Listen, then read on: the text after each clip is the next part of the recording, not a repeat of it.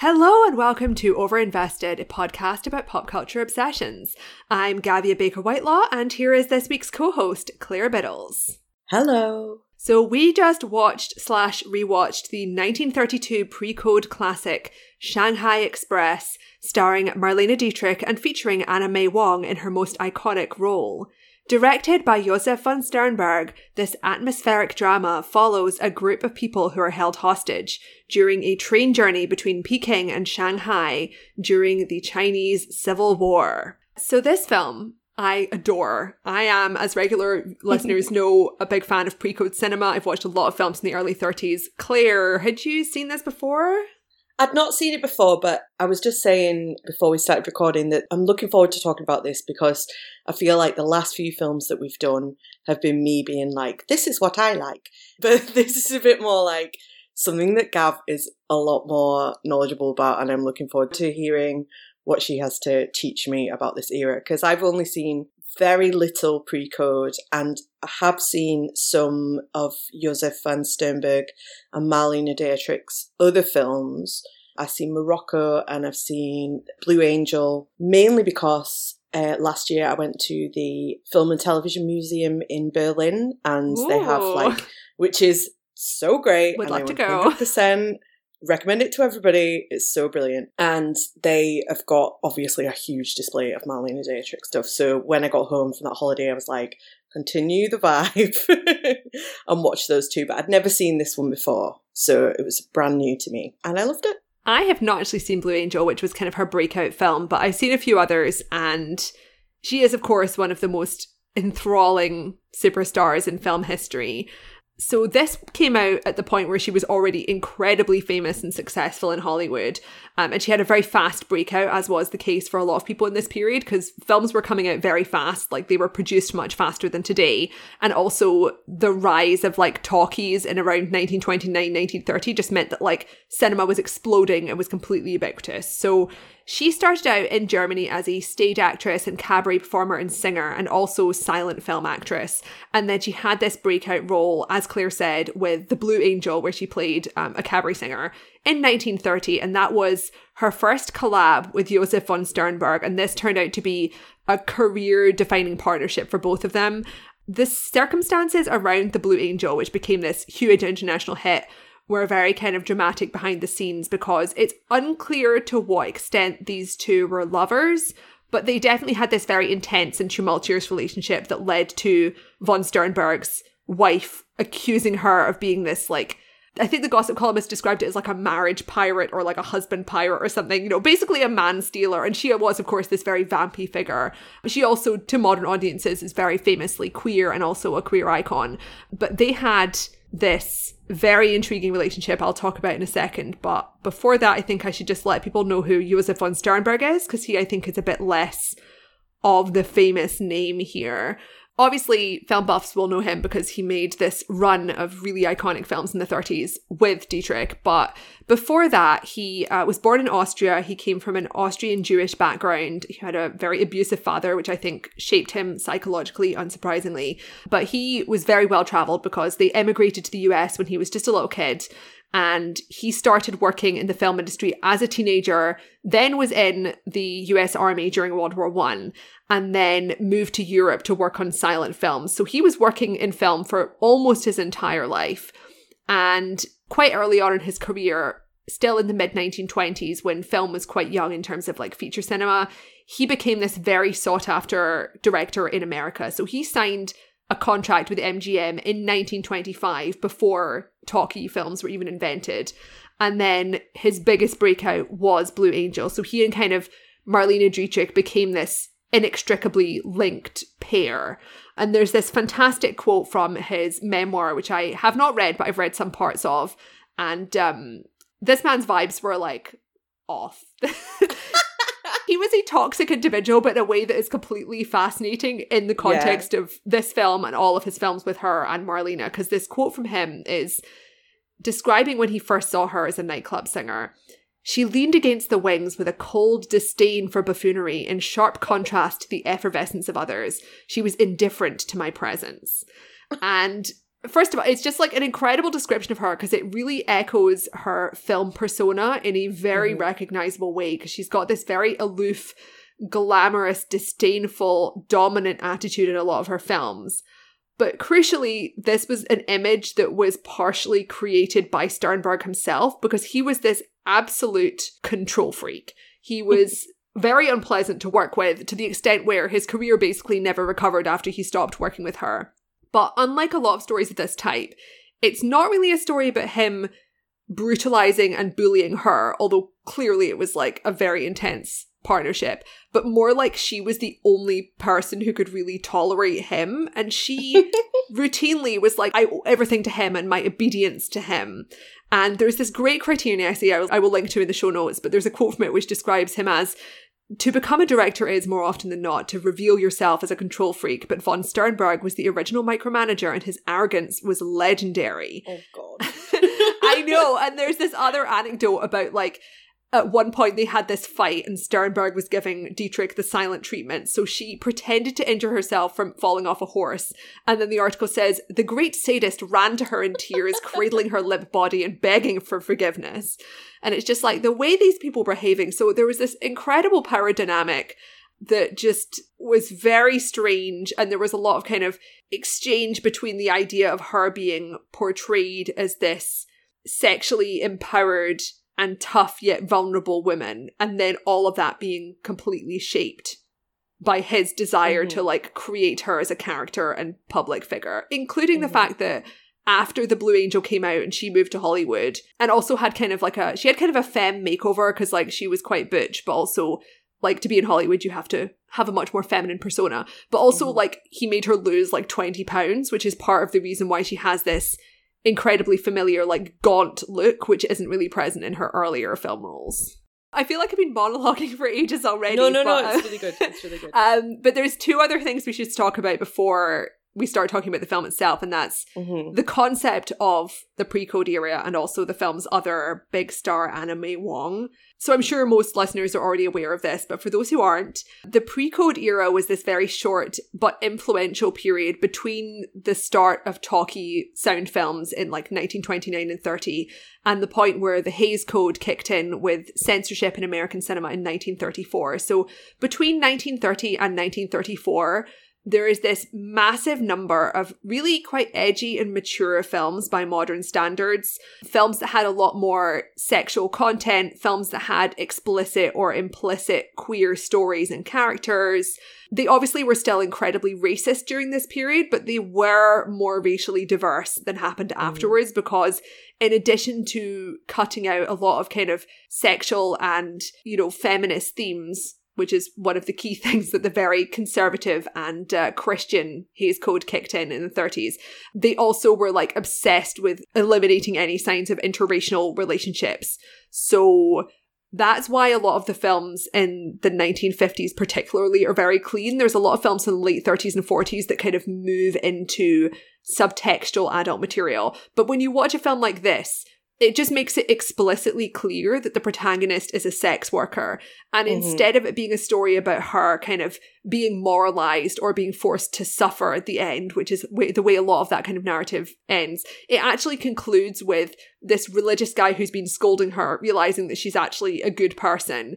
And a lot of the characters in this, because it's obviously set in China, but it's mostly white people traveling on this train. It's a very negative portrayal of white people. Yeah, it is. And I think it's really interesting to watch this film and other pre-code films at the moment, because there's so much moralizing discourse about films going around at the moment. And so it is quite radical how it shows, how it normalizes her and Anna May Wong's work as sex workers and their kind of interracial friendship and allegiance, although there is racism, obviously, that we will go to. Also, I think another interesting example of kind of what was seen in pre-code films in another one of the Josef von Sternberg and Marlene Dietrich films is in Morocco, where Marlene Dietrich kind of dresses as a man, like in a tux. She's a cabaret singer and she kisses a woman in the audience, and the woman is scandalized. But it is just kind of part of it, and it isn't like a big deal. And it is amazing to watch something that is almost 100 years old when these conversations are still happening now about what should be seen and these kind of faux outrage about what's depicted in films. And if we're showing things in films, then it means that the director co-signing them and all that kind of nonsense, which unfortunately is prevalent. But silly. Yeah. It's not insensible people conversations, but in the discourse. Yeah. I mean, this was a period where part of the way that people got around the guidelines, I guess, prior to the Hays Code, obviously you weren't allowed to do whatever, but you could get away with a lot of stuff by having this kind of final real conversion where someone can behave, or a woman can behave really scandalously, but then get their comeuppance or get married at the end, you know? When I think about this, like compared to Blonde Venus, which is another Marlene Dietrich von Sternberg film that's more along those lines, in this one, she is from the get-go depicted as this kind of experienced older woman, and not older as in she's like 40, she's like 26 or something, you know. But the way she's characterized is kind of the opposite of either a virginal ingenue or someone who's been sort of corrupted and ruined by their experiences. It's like she's maybe not happy with her life, but she is in some way kind of in control of it, and the film isn't trying to make it look like she's completely miserable any more than the other characters who are like miserable because they're moralizing or creeps. Do we also want to mention about Anna May Wong before we get started? Yes, absolutely. So superstar. I think over the past couple of years, in part due to Babylon, which I have not watched and will not be watching, Anna May Wong has become a lot more well known, which is really great. She is one of these kind of interesting Hollywood figures who was treated very unfairly by the industry due to racism, but still managed to carve out this really successful career by the standards of the time. So she is the first Chinese-American Hollywood star, and she started out with silent films in the mid-20s. She was born in 1905. And because she was getting a lot of roles that were kind of racist, she moved to Europe. She did more silent films in Europe. And then during the pre-code era, she did this cluster of very prominent American films, the most well-regarded of which is Shanghai Express. I've not seen the others, but there were films like Daughter of the Dragon and Java Head. And then after that, once the code kicked in, it got trickier to be a person of colour in American cinema. And one of the big kind of turning points of her career that's now kind of seen as this iconic example of anti-Asian racism is that there was this film that came out called The Good Earth in 1937, which is a drama about Chinese farmers that was this very serious, like big, acclaimed film. And she was up for the lead role, and it ended up being given to a white actress in yellowface. So this was a movie about Chinese people where the majority of the cast were white, if not pretty much everyone. I've not seen this one. But during this period, there was like so much kind of Orientalist cinema. And in this movie, you get this really interesting kind of contrast combination of Anna May Wong in this amazing, electrifying role. Like, she is definitely a supporting character, but she is just so good, and her character is so kind of interesting and mysterious. And then also you get the primary antagonist of the film is meant to be this biracial white and Chinese man, but he is played by a white actor who specialized in Asian roles. It's, you know, it's a racist role, and like at the time that would have been recognized as racist by Chinese and Chinese American viewers, but was just considered the norm by the white majority of the audience. Yeah, when I looked back to see what else that guy had been in, it was pretty astonishing to see how many Manchu and Charlie Chan. It was like, this is a dark era. Yeah, truly. But at the same time, it's like, it is interesting, right? Because this film was filmed, you know, in Hollywood, and there's this big population of Chinese people at this period in California. There's a lot of Chinese extras. And although obviously like the depiction of the setting, which is obviously Shanghai and what was then referred to as Peking, is kind of Orientalist. There's a lot of kind of exoticized aesthetics. Yeah. It's not really in a way that comes off to me anyway, doesn't come off in like a really offensive way in the same way as if you're watching something like Fu Manchu, where it's just this like grotesque fantasy caricature. It's just like, this is kind of treated like any other glamorized location. Yeah. It's absolutely gorgeous. Obviously, most of it takes place in this train, but the train is really well designed by the art director Hans Dreyer, who is a frequent collaborator of Mr. von Sternberg. Also, one of the most glamorous settings that one could have on a film, I believe. And I think you said last time when we were trailing this that train travel isn't glamorous anymore, and that's why there's no more. It's like every classic romance of the early 20th century is on a train. There's so many great train films.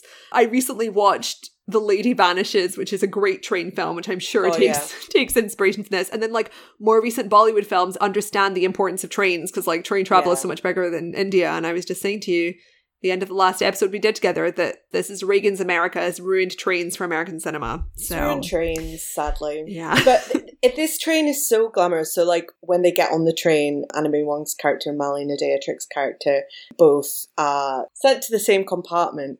But it's like it's so luxurious, and they're sent to the same compartment because they're both kind of seen as kind of scarlet women because they're both sex workers. Well, the interesting thing about this, right, is that we actually have no idea about Anna May Wong's character. Oh, okay. Because someone immediately points her out as being a ruined woman or like a sex worker of some kind, but she never delivers any of her own backstory. So this is entirely assumed by the people around her. Her identity is basically ambiguous for the whole film. And completely assumed by me as well, because I just took that as true. Whereas, you know, Marlene Dietrich's character is this very famous nightclub performer / courtesan named Shanghai Lily, who is referred to upon her very first appearance as a notorious coaster, meaning a woman who travels up and down the China coast.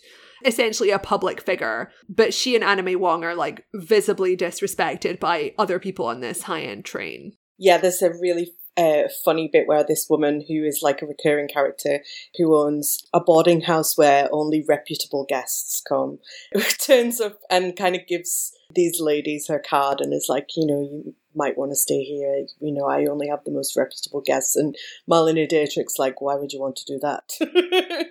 It's so funny. And like Marlene's facial expressions in that scene are so funny because she's just doing like reaction shots, and like Anna May Wong is being really sort of dour and quiet and just like, fuck no.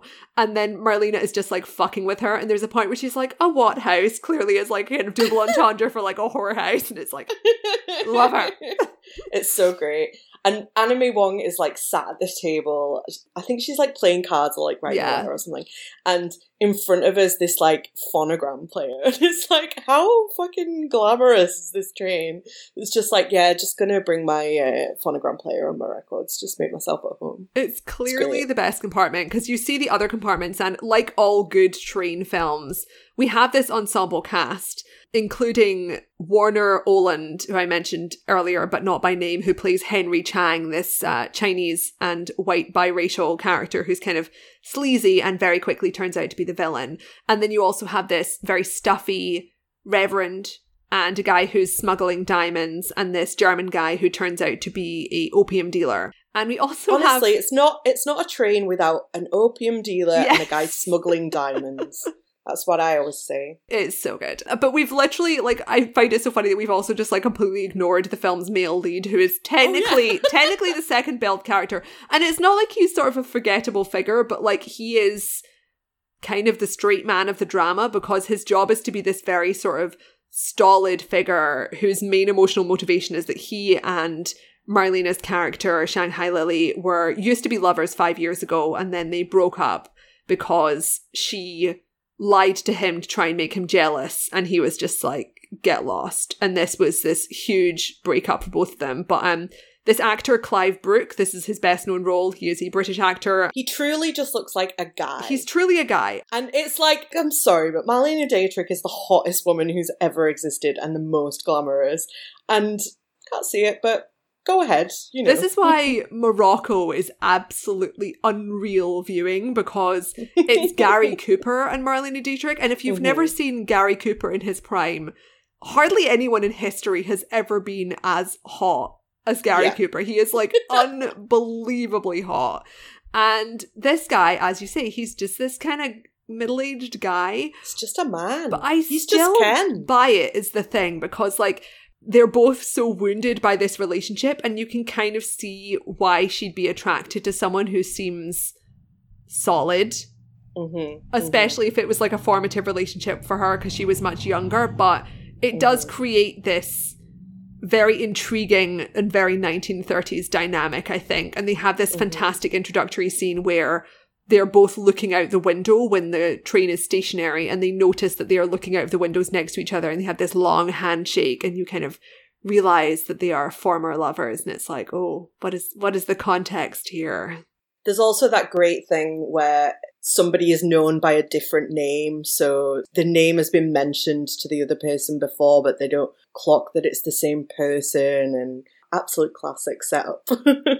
So what happens next is, once we've established all these characters with this incredibly gorgeous opening sequence, like I love this opening sequence because we get these introductions to everyone. It's this really great marriage of silent film techniques and kind of the amazing visuals that von Sternberg was so famous for, and like very funny dialogue, because all of these characters are very precisely characterized in their first appearances.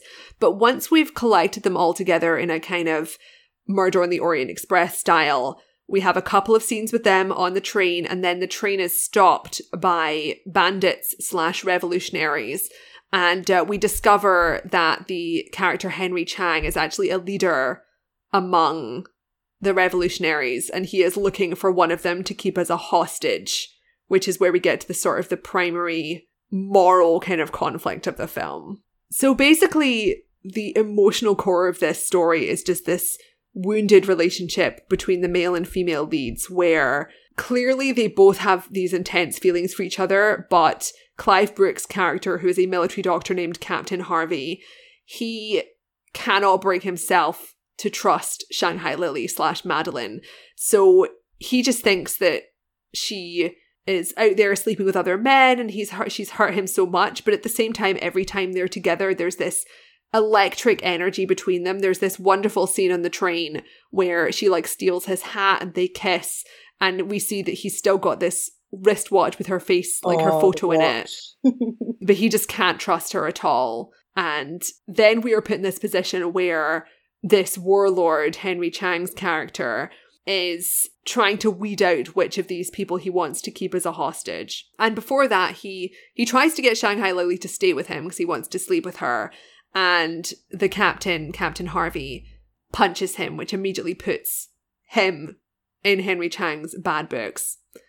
And then, because he can't get Marlene Dietrich, he decides he is going to rape Anna May Wong's character, Hui Fei, instead.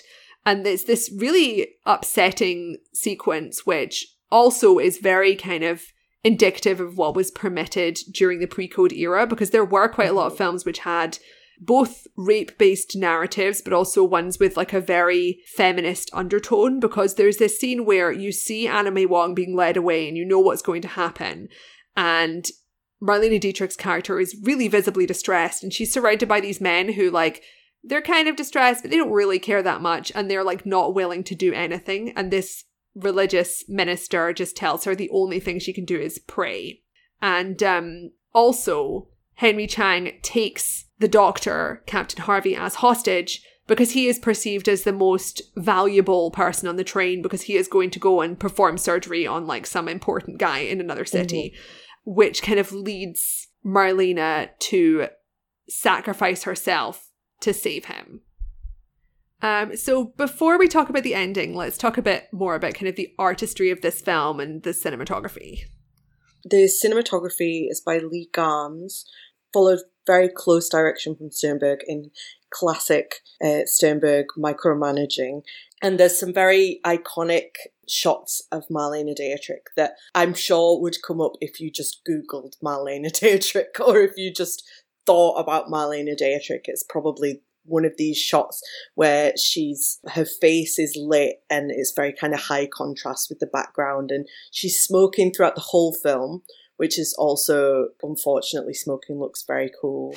And her and Anna May Wong are just like constantly in this like fog of smoke. So it's like this very kind of smoky, shot of her face. And again, like you were saying, this kind of classic gaunt look of her face. And this shot comes kind of after she's had this conversation with the guy that she's got history with, and she's kind of like having this like introspective moment, and the lighting in combination with the makeup artistry is really, really striking. And you've put here in the notes that it's makeup artist Dorothy Ponadell who did a lot of contouring, and I found that like really interesting, that it's like something that you sort of connect a lot with, like contemporary makeup is something that was being done 100 years ago to kind of create this effect. Yeah, I mean, apparently she was one of these makeup artists who was very well known in the industry, because all the actresses who worked with her were like, she makes me look incredible, which is still how it works now. It's like Kristen Stewart having like her makeup artist that she's like besties with and all this stuff. But yeah, I was really interested because like I hadn't heard of this makeup artist, unsurprisingly, because there's not very many famous makeup artists to that extent. But the interviewer I was kind of looking at didn't describe it directly as contouring, because that wasn't really a term that was used back then, and we now think of as a bit of a Kardashian thing. But obviously the way that Marlene is being portrayed is like, first of all, there's this kind of light that comes down from above, which is very geared toward giving her these very prominent cheekbones and kind of showing the bones of her face in general. And also the makeup apparently involved like drawing basically just like a white line down her nose, which is highlighting, obviously. So you've got kind of cheek contouring and like highlighting on the nose and stuff. And, you know, she would spend like an hour in the makeup chair and look incredible. Apparently they were so close, like she liked to hang out in the dressing room fully nude eating flowers. She liked to eat a tuberose. I was Googling it, like, is this edible? What? But apparently she would eat like tuberoses, and then the makeup artist would do makeup on her for like an hour. So I guess they were very close. Just, I love to hear some little stories of classic Hollywood behavior. Honestly, this doesn't happen now. No. And it should. Like, the arguments, the double crossing with the pretending to fall off a horse, the weird eating roses. Also, another thing when I was watching it, because I know that Marlene Dietrich truly did fuck everybody. And watching it, because she's got, I mean, she could have chemistry with a spoon, but her and Anna May Wong's chemistry is off the charts. And I was just like, really Googling like Anna May Wong bisexual? Yeah, we have. This is one of the big questions. It's like we don't know anything about Anna May Wong's personal life in this era, so it's possible. I was like, they must have. There is a recent historical fiction novel about those two. I don't know if it's good, but it does exist, so you can check that out. Okay. Kind of Google like Anna May Wong, Marlene Dietrich lesbian novel. It's there. Legit. I mean, Marlene was like basically as out as you could be in this era. It was definitely something that was well known, and she was very successful in her escapades, for which we can only applaud her. She really did have them all, like Jimmy Stewart, 2 Kennedys. Which Kennedys? I don't know which ones were available in like the 30s. No, this was later on. Oh, okay. She was shagging right till the end. Frank Sinatra. Oh, well, Frank. Yeah. And all the way through this, she was married to the same guy. And sure, they weren't like hanging out, but she married assistant director Rudolf Sieber in 1923. Of course. Very famously, kind of when she started in Germany, she's from Berlin, she was very active on the kind of Berlin cabaret scene in the 1920s, going to drag bars and stuff like that, which is probably where she saw performers who she based a lot of her great performances as cabaret singers on. And then after she moved to Hollywood, she invented the term knitting circle for lesbian and bi women. Just iconic. Which is iconic, and she was known for having a lot of women in her own personal knitting circle. Edith Piaf, I believe. Edith Piaf. Just great. But yeah, the chemistry between Anna May Wong in this film is unreal. There's a scene where Marlene Dietrich finds Anna May Wong with a knife, and she's kind of gonna use it on one of these guys, and Marlene Dietrich puts her arms around her to stop her, and it's like so hot. I think the implication is that Marlene thinks that she's going to kill herself after she's been raped, but we know that in the next scene, spoilers, she goes and kills the villain. She stabs the villain and becomes kind of the hero of the piece. It's this really interesting through line for Anna May Wong's character, because there's definitely kind of been critiques through the decades of Asian characters that like don't get to talk and are intentionally portrayed as very enigmatic and not having, you know, an explicit character development. It's a little different in the context of 1930s cinema, in part because these roles were so rare, and in part because we are already working in a narrative and a subgenre that is very much about sort of mystery and the nature of truth, you know, because the whole concept behind the two main characters' conflict is, can you trust someone if you don't know the truth of what they've done?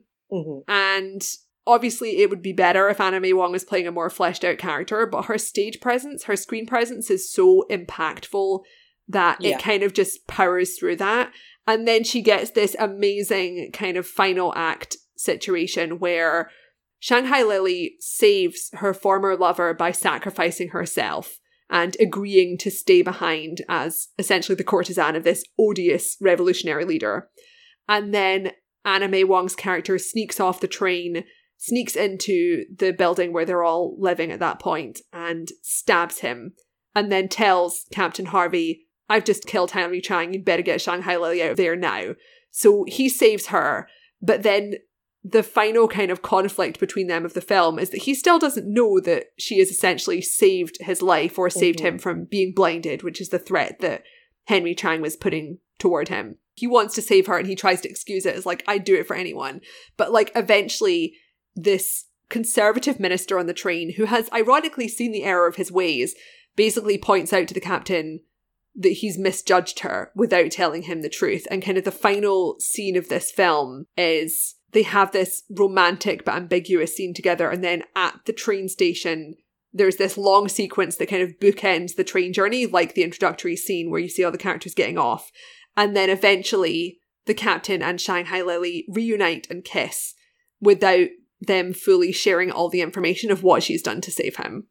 Mm-hmm. I thought it was a really interesting ending because even though on the surface the two of them kiss at the train station, and it's, I think, really good that it still emphasizes that ambiguity right up to the end, even in the kind of happy ending moment. And there's also the physicality of when they're kissing is really interesting as well, because it's like they talk about not wanting to be seen, and then she's kind of saying like, you know, people come to train stations all the time to kiss their lovers because there's like too many people running around doing their own thing. And then they're kind of kissing, but they're kind of hiding at the same time. So it's like, I just thought that it was a really interesting physical setup at the end. And they've both got gloves on and it's very kind of secretive and weird. It's kind of crucial to Marlene's performance, right? Because this whole film is all about kind of artifice and betrayal and truth, as I said, but her performance is extremely artificial. You know, she's got this amazing charisma and sensuality, and the film itself is very sensual. Like, it's all about kind of this beauty and all this fascinating black and white lighting. But she is always performing. It's not kind of like a naturalistic performance, and that fits with the character. But it also means that when you get these little flashes of vulnerability, it's like even more powerful. So in the first kiss they have on the train, in the scene where she steals his hat, it's this very cinematic kiss where she's sort of being dipped and she's wearing this incredible outfit. Like all the way through, she's wearing these completely absurd outfits. Like her first scene, she's walking through this train station wearing all these like, you know, black feathers and this hat you could like barely see through because it's all this mesh across her face and stuff. A gorgeous gothic outfit. And then she's on the train kissing him and it's completely theatrical. But there's this little moment where her eyes are opening and you see her kind of reaction there. And then at the end, as you say, it's like they're hiding from the camera because it's their first private moment and we're not going to see the rest of their private lives. But yeah, it's wonderful. Like you can really see the persona that she and Josef von Sternberg created for her is so apparent here, because she's obviously playing different characters in all these films, but they're all geared toward her star power and brand in a way that's really lost to modern cinema, because we see so much kind of discourse about how there's no new movie stars. You know, it's like you can just about say that Timothée Chalamet and maybe Zendaya, when Zendaya's done a few more films, they are almost at the status of being like real movie stars. But there's this whole generation of like A-listers right now who are known for being in really big films like the Marvel franchise, but have no real brand in the way that you see from Tom Cruise and Nicole Kidman. Because like with Mission Impossible coming out, there's been lots of chat about how Tom Cruise, for all his intense darkness behind the scenes, which is often part of like the star power of a star, is one of the final like big commanding movie stars of America. There's really no one doing it like the people of the 30s and 40s, because like there's this whole artistic machine behind creating this persona and creating entire movies and roles that are designed for her and play into that. And it results in something that is so fascinating and lasting. And it's really interesting to look at the reception to this film, which was obviously a huge commercial hit at the time, but it was nominated for 3 Oscars, Best Picture, Best Director, and Best Cinematographer. It won cinematography, but she wasn't nominated for Best Actress. Wild. Which is wild. It's a shame it wasn't nominated for costume. I don't know if they had costumes at this period. I'm just looking at the Wikipedia page now. No, there was no costume here. It was much shorter list. Despite being an Oscar nerd, I'm really not good on anything before like the 80s. I mean, it was a lot more limited then. Yeah, the costume is, if we can just go back and talk about that a bit, because another one of the things that I think is really important to Marlene Dietrich's kind of star persona is that she was a total fashion plate, and that she was known for wearing these kind of extravagant costumes, not just in films, but in her real life as well. And once again, to allude to my great trip to the Film and Television Museum in Berlin, they've got like this whole room of just her costumes, and it's all things from this film and from Morocco, but also an outfit that was made for her 40th birthday, and it'll be like something as good. And like you said, she wears so many different great outfits in this that are all absolutely ridiculous. And there's no way that she could have physically got them all on the train. Like, you know, well, it's also like they're so like complicated, because it's like you can't just fold up these outfits because there's so much feather involved. I mean, this is truly the gowns by era, where instead of being costumed, it's gowns by. I saw the gowns by credit and I was like, yes, here we fucking go. Travis Banton, who was a designer for many A-list actresses of this era. He designed for Clara Bow, who was probably the biggest female silent film actress in America, in the film Wings, which I've not seen, but is like one of the greatest silent films. He also did the costumes for Mae West in I'm No Angel, which I highly recommend if you want one of the filthiest pre-code films. This was her breakout role, and I love introducing this to people because they are just like, first of all, this was allowed, and secondly, this is what Mae West looked and sounded like, because people kind of are vaguely aware that she was this famous sexy star, but they do not understand what she looked and sounded like, which is like not what you'd expect.